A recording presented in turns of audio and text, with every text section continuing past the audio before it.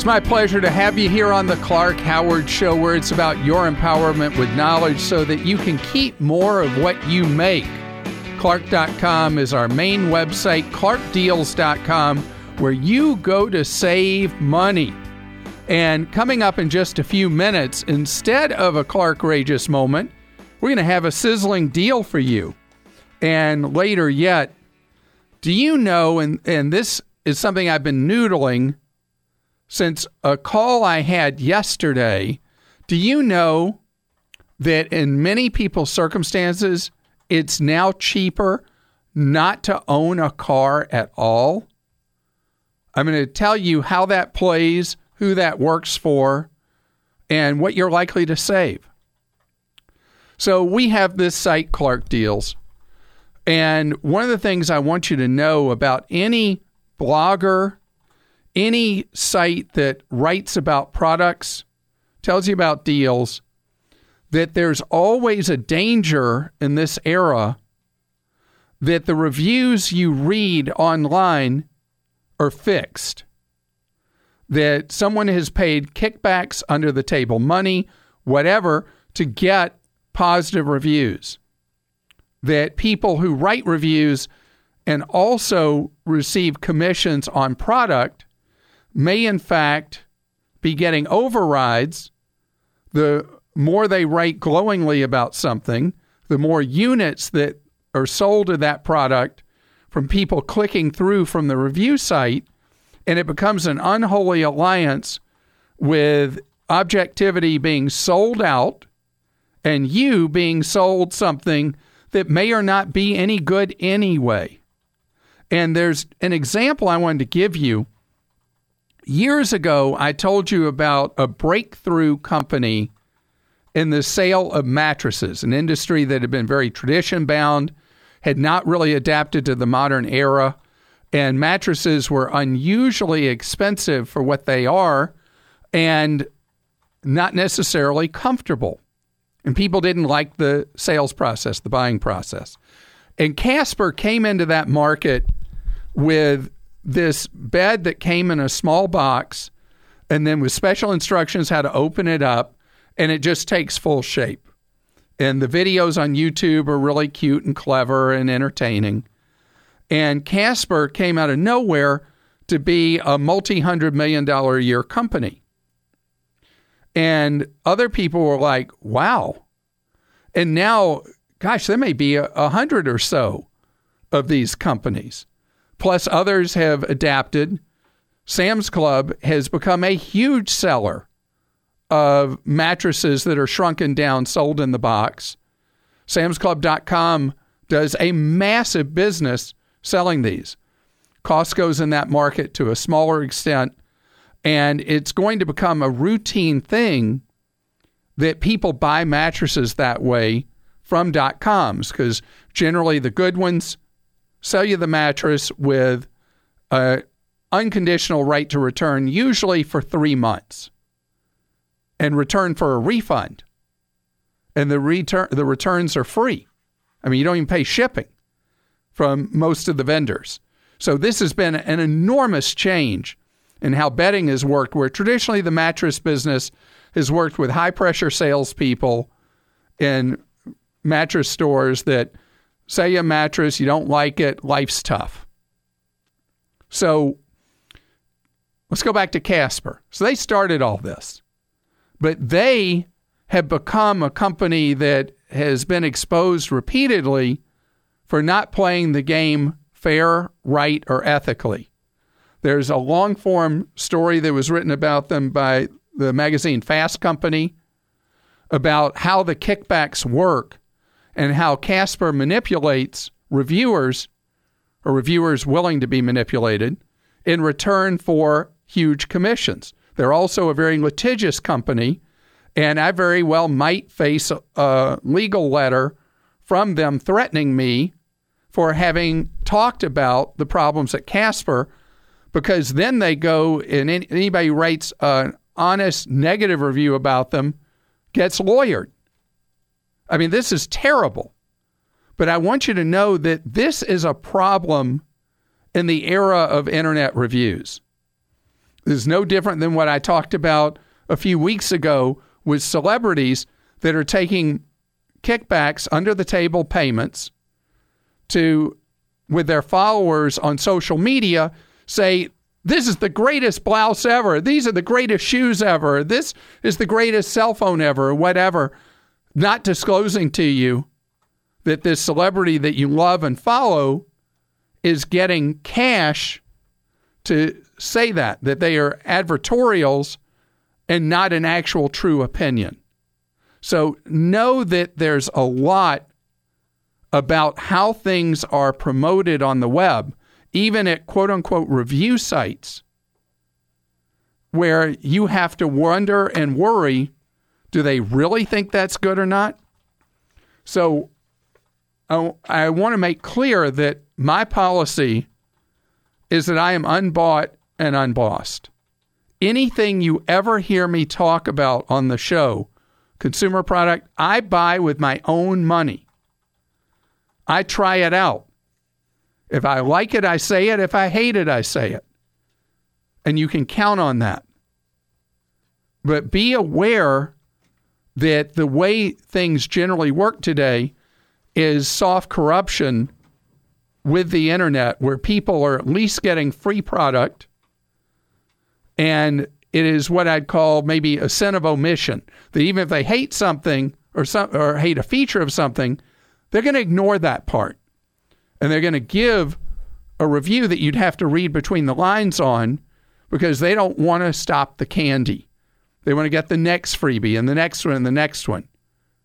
So don't forget that, and don't be manipulated or unduly influenced by a review that you can't necessarily trust. You know, I know for a lot of people under age 40, Consumer Reports seems irrelevant. Like that was Granddad's magazine or something.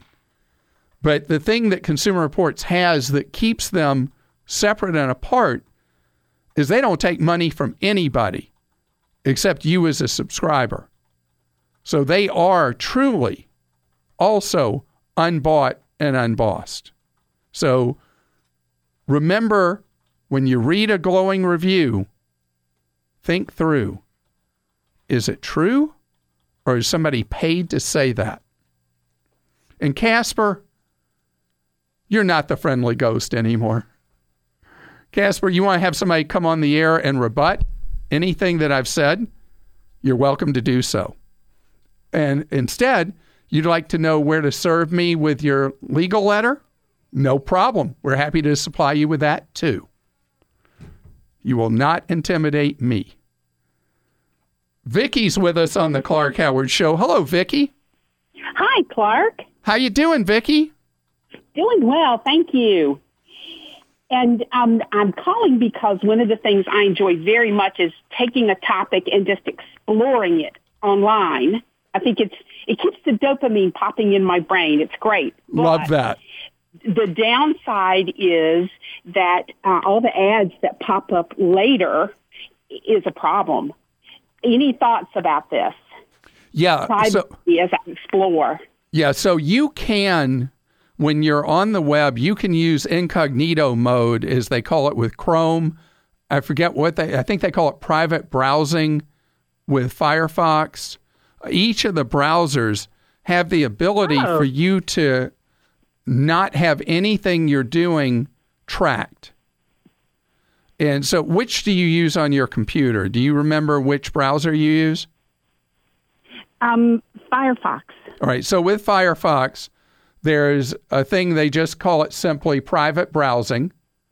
Uh-huh. And when you're doing private browsing, it means that there's no history of your searches, no cookies, no temporary files, no saved downloads, no saved bookmarks. It's all about giving you privacy as you search. I see. So how do I find incognito? All right. So on the right-hand bar, there'll be a click window where, where those 5 hash marks are, or whatever you call those things. You click on that and you'll see the private browsing. That's great. And you'll be able to go there and you won't have to worry that they're tracking anything you're doing. Now, on the ads that pop up everywhere, when you're doing a search, there's a search engine that I talk about from time to time that nobody ever seems to know about or use, but it's called DuckDuckGo. Did you ever hear me mention them? Yes. And so they don't track anything you do. They don't. They don't store any information about you. Nothing, and you don't have to worry that the results you're going to get are slanted in any way. I see. So I don't know what their business model is, other than it seems like just something altruistic. I don't see how you make any money doing that, but they are there as a way for you to put yourself in a cocoon of privacy and being away from any slanted ads or anything along that line. Brian is with us on the Clark Howard Show. Brian, how you doing? Very good, self. Great, thank you. So, Brian, you are getting TV for free, which I talked about back about 2 months ago, that people under 35 in a survey overwhelmingly thought that they were stealing television if they got it for free with an antenna. No, I know that it is definitely not stealing, and that's what I'm trying to figure out. How much longer the federal government mandated the big companies to continue pushing out a 1080p signal for free? So they have to send out a digital signal as part of having the license for the frequency, but the signal does not, by my understanding, does not have to go in high-def format.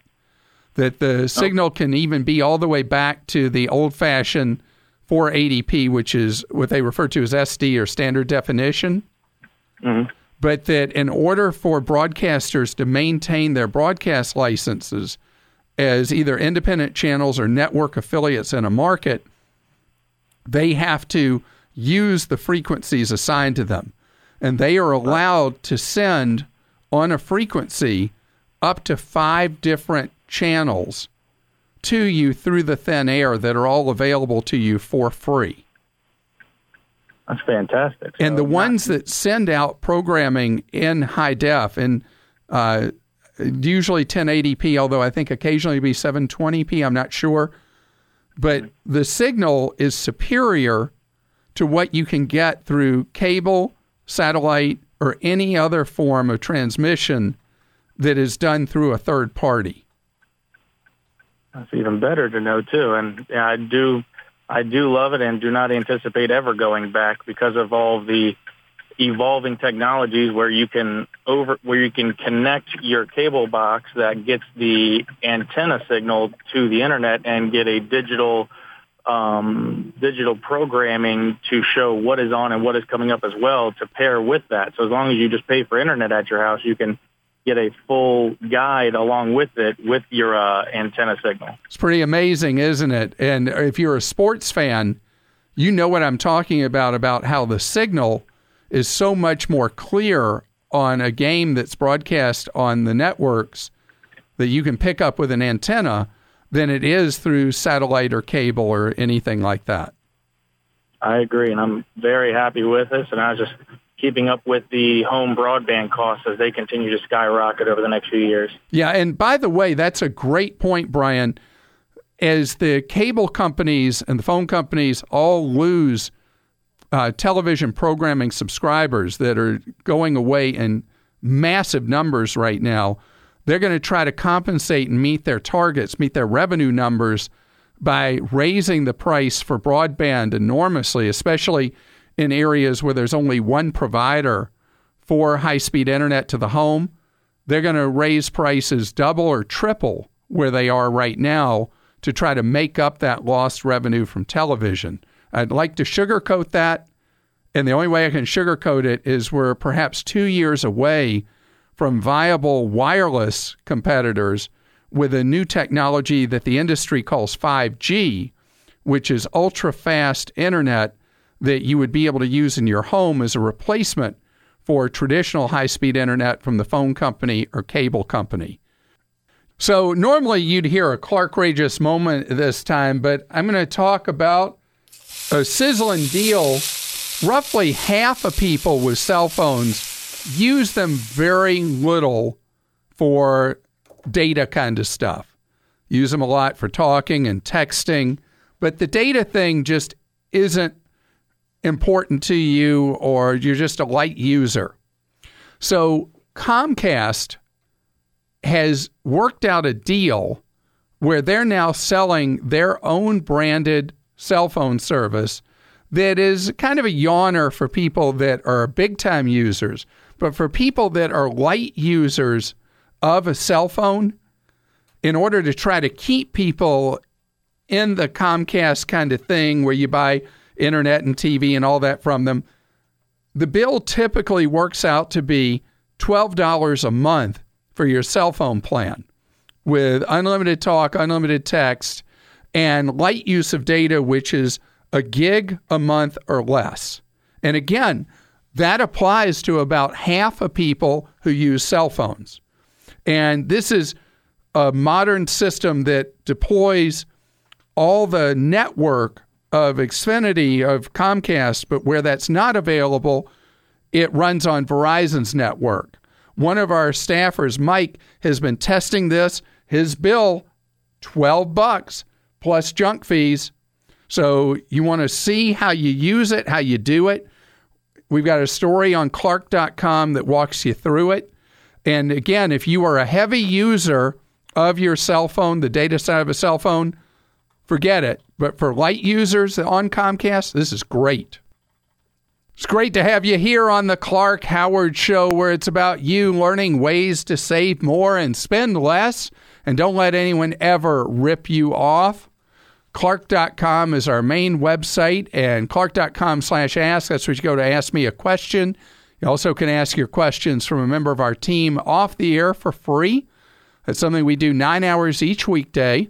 On Clark.com, scroll down a little bit. You'll see phone number, hours, how the whole thing works to call in for free off-the-air advice. Our call volume, I want to apologize. Last thing I ever want to do is provide customer no service. Our call volume went to 400% of normal for the first 2 weeks after the Equifax breach, and has still not returned to normal. It's still 35% above normal for off-air advice. So there are times that you might have to wait a while on hold, which has never been our deal, and I apologize for that in advance if you have a waiting for off-air advice. So there have been 2 calls recently to the show that have really made me think about something. And then I saw an article from a transportation blog putting numbers to paper on the thing that came up with both of these callers. And that's, are there those among us that would be better not owning a car than owning one, even if you live in an area which does not have good public transit, but you live typically in a suburb or in a city that's a car-dependent city, and the numbers are amazing that 1 in 4 American car owners would save money each year if they were to give up car ownership and get around other ways. And I don't mean walking, biking, or anything like that. I'm not talking about something that is exercise-oriented or anything like that. Not even talking about public transit. I'm talking about getting around with car share services like Zipcar or using Uber and Lyft or whatever, that the reality is, and by the way, I always forget to mention Waze, W-A-Z-E. Waze has a commuter app that has been rolling out to more and more cities where you share the cost of a drive in with a reviewed driver who also has reviews of passengers, and the driver isn't making money from it. You're just defraying some of their cost of operating their vehicle, and you both save. And so there are so many ways that was bad. There are so many different strategies you can use to get around now.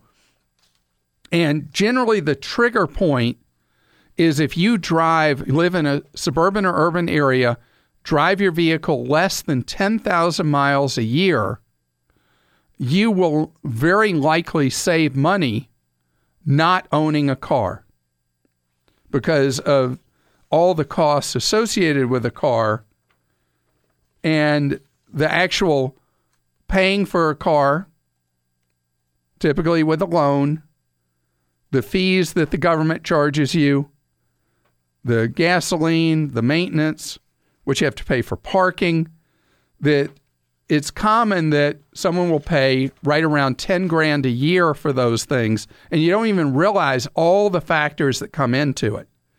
So I know that the futurists talk about how next decade it will be common that people will choose never to own a car again. But even today, just because the economics and the opportunities to avoid car ownership, you really might find it's better not to own wheels. And at the high end, if you're into luxury cars, you're going to see more and more of the programs where you just pay a monthly fee.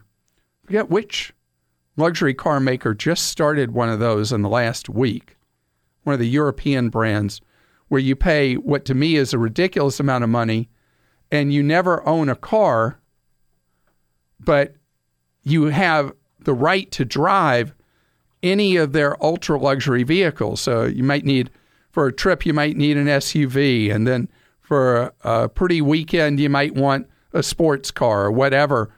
And for people at the high end of the income spectrum who are used to driving really fancy cars, and it's not so much about the money for them, this is a way to buy enormous freedom to operate whatever you need at that moment.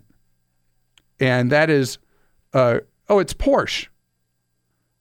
So I was right. High-end car. So Porsche has the SUVs, the various sports cars, and Porsche drivers are used to spending a fortune. So it's $2,000 a month to be able to have the Porsche fleet at your beck and call. And it's being tested in various markets, and then, well, we'll see how that goes. Jason joins us on the Clark Howard Show. Hello, Jason. Hi, Clark. Thanks for taking my call. Certainly, Jason. How can I be of service to you? Clark, I took your advice recently and purchased a Chromebook to help manage my various retirement accounts that I have and my wife and I have together. And as I was adding more and more different websites and accounts, I began to wonder, where do you cut that off? What accounts should I use on that? Only ones that have assets, or any account that I use, for instance, my Social Security number?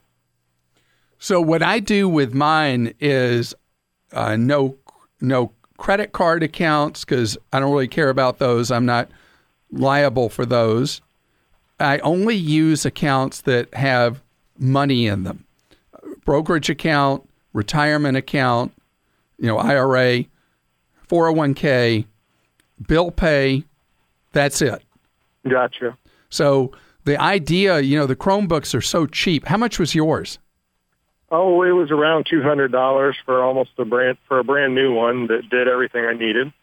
That's great. And if somebody doesn't mind buying a refurb, those are down around $100. And over Black Friday, new Chromebooks should be around the $100 figure. And so the reason I talk about Chromebooks and the reason you were attracted to it, Jason, is why? You mentioned previously the security levels, the fact that they're a little less likely to be hacked, and the value of having your investment information or your investment accounts or bank accounts only on a unique computer that's not accessing the internet otherwise. Right, because what people face vulnerability with when they treat a computer as a Swiss Army knife and do everything on it, that if something happens through an attachment to an email or a website you go to or whatever, and a virus gets loaded on your computer, a key log or anything like that, then every one of your financial accounts becomes vulnerable. So by segregating those off on their own computer, and with a Chromebook being so unlikely to ever be able to be contaminated compared to a Windows computer or a MacBook, that's why I like that idea of having that computer that only does those very linear jobs for you, that protects you as much as possible. So good for you. Well, thank you very much. I appreciate that. All right, have a great day. And one other thing about the Chromebook that came in as a suggestion that I think is brilliant is that you should have a separate Gmail account that you use for your Chromebook. And so you set up that Chromebook with that separate Gmail account, and then that one is completely segregated totally from the rest of your life. Ryan is with us on the Clark Howard Show. Hello, Ryan. Hi, Clark. Ryan, you got a question for me about trying to help out your mom. Yeah. My wife and I were thinking of co-signing for a rent lease for her. She doesn't make a lot of money, and she recently looked at an apartment where they wanted her to make 3 times the rent in income, and she didn't. So we thought about co-signing to make sure that she could get the apartment, but didn't know what kind of liabilities that would put on us other than just making the rent payment for her in case she couldn't. Okay. So first of all, you're a good son to do this. Oh, thanks. Second, the first risk is that if she can't pay or doesn't pay, you're on the hook for the rent, for the remainder of the lease.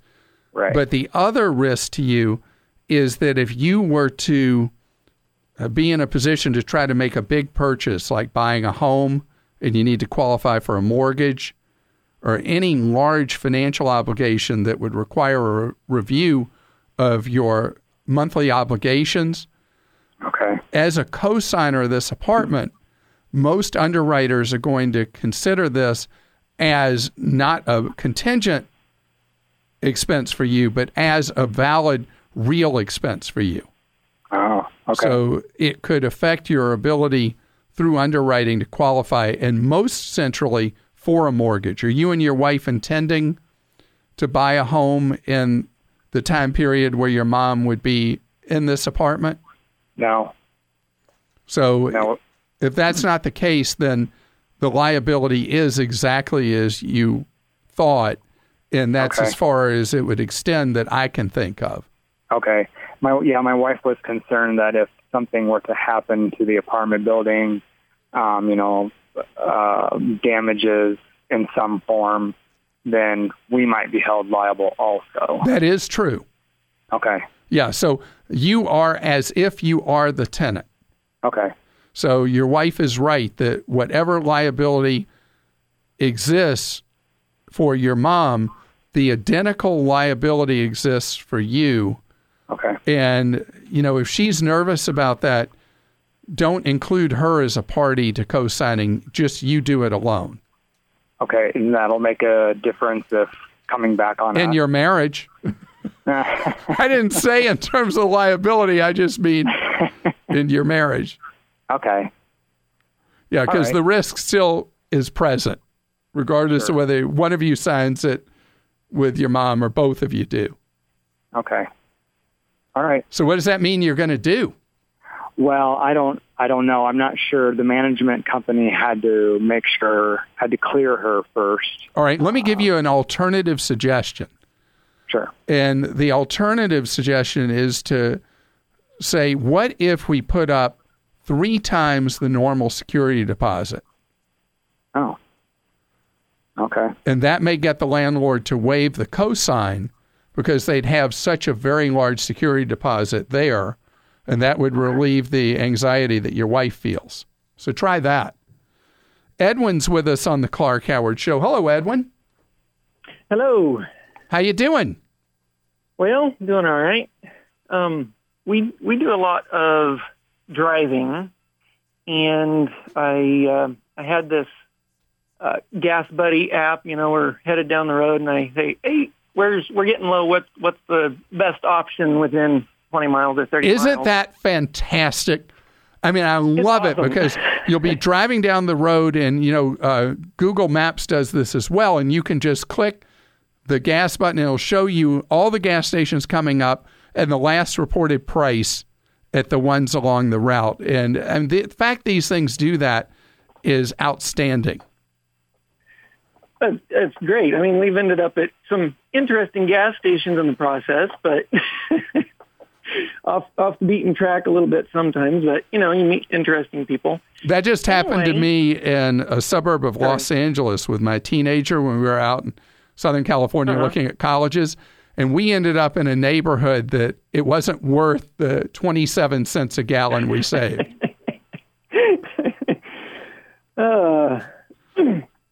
So you're interested in something else Gas Buddy's offering, though? Yeah.